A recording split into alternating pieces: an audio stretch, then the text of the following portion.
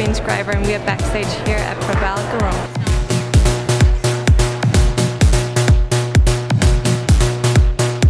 Prabal really liked the idea of his girl being like more innocent this time, and I suppose angelic in a way, a lightness to the hair. She's a lot more fresh, like there's a lot going on with the clothes, a lot of detail, so we're making it very simple. We are using product, but the idea is that it's very in a light way, so it's not like loading it up with hairspray. We are going to use a little bit of hairspray at the end, just a little bit of the elastic, just to control the flyaway hairs. It's all about quality hair, nice application of product, no volume, just very kind of simple hair, yeah.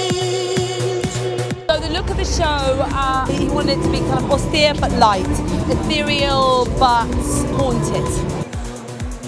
Contouring underneath the cheekbones, underneath the jawline, sockets of the eyes, into the temples to give this kind of wonderful facial architecture, this sort of sculptured, really kind of gives you that kind of hauntedness. We're using this other colour by MAC called Luna, which is this kind of creamy white, it's almost like the moon. And we're putting it on, and it has wonderful light particles in it, and you put it on top of the eyelids, top of the cheekbones, and it sort of really just captures the light. So when you look at the girls walking down the runway, you sort of feel this, they're kind of quite dreamy and pure, but then there's this sort of, you know, austere, haunted element to them. An assembly routine, my memories were all black and white, till I stopped overthinking, decided to draw back the curtains, and I cleared all the cobwebs. The inspiration started from this artist Anish Kapoor, who is an Indian-born, born in Mumbai and lives in London.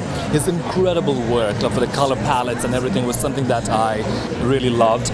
Creating shapes and volume via movement, you know, that was what I'm interested in. It's not necessarily just like a shape in itself, it's just like when it moves, it creates a different shape.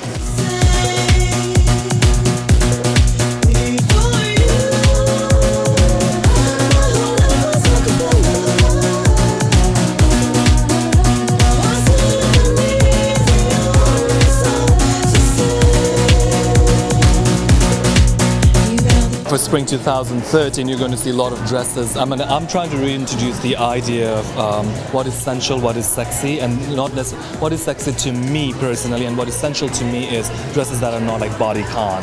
That's dresses that are moving away from the body a little bit. It's like dresses that are skimming and you know, cascading, that kind of idea. Because you know, the whole idea of giving freedom to women right now, that ease to women, seems rather appealing with what's happening around the world, you know. Now I say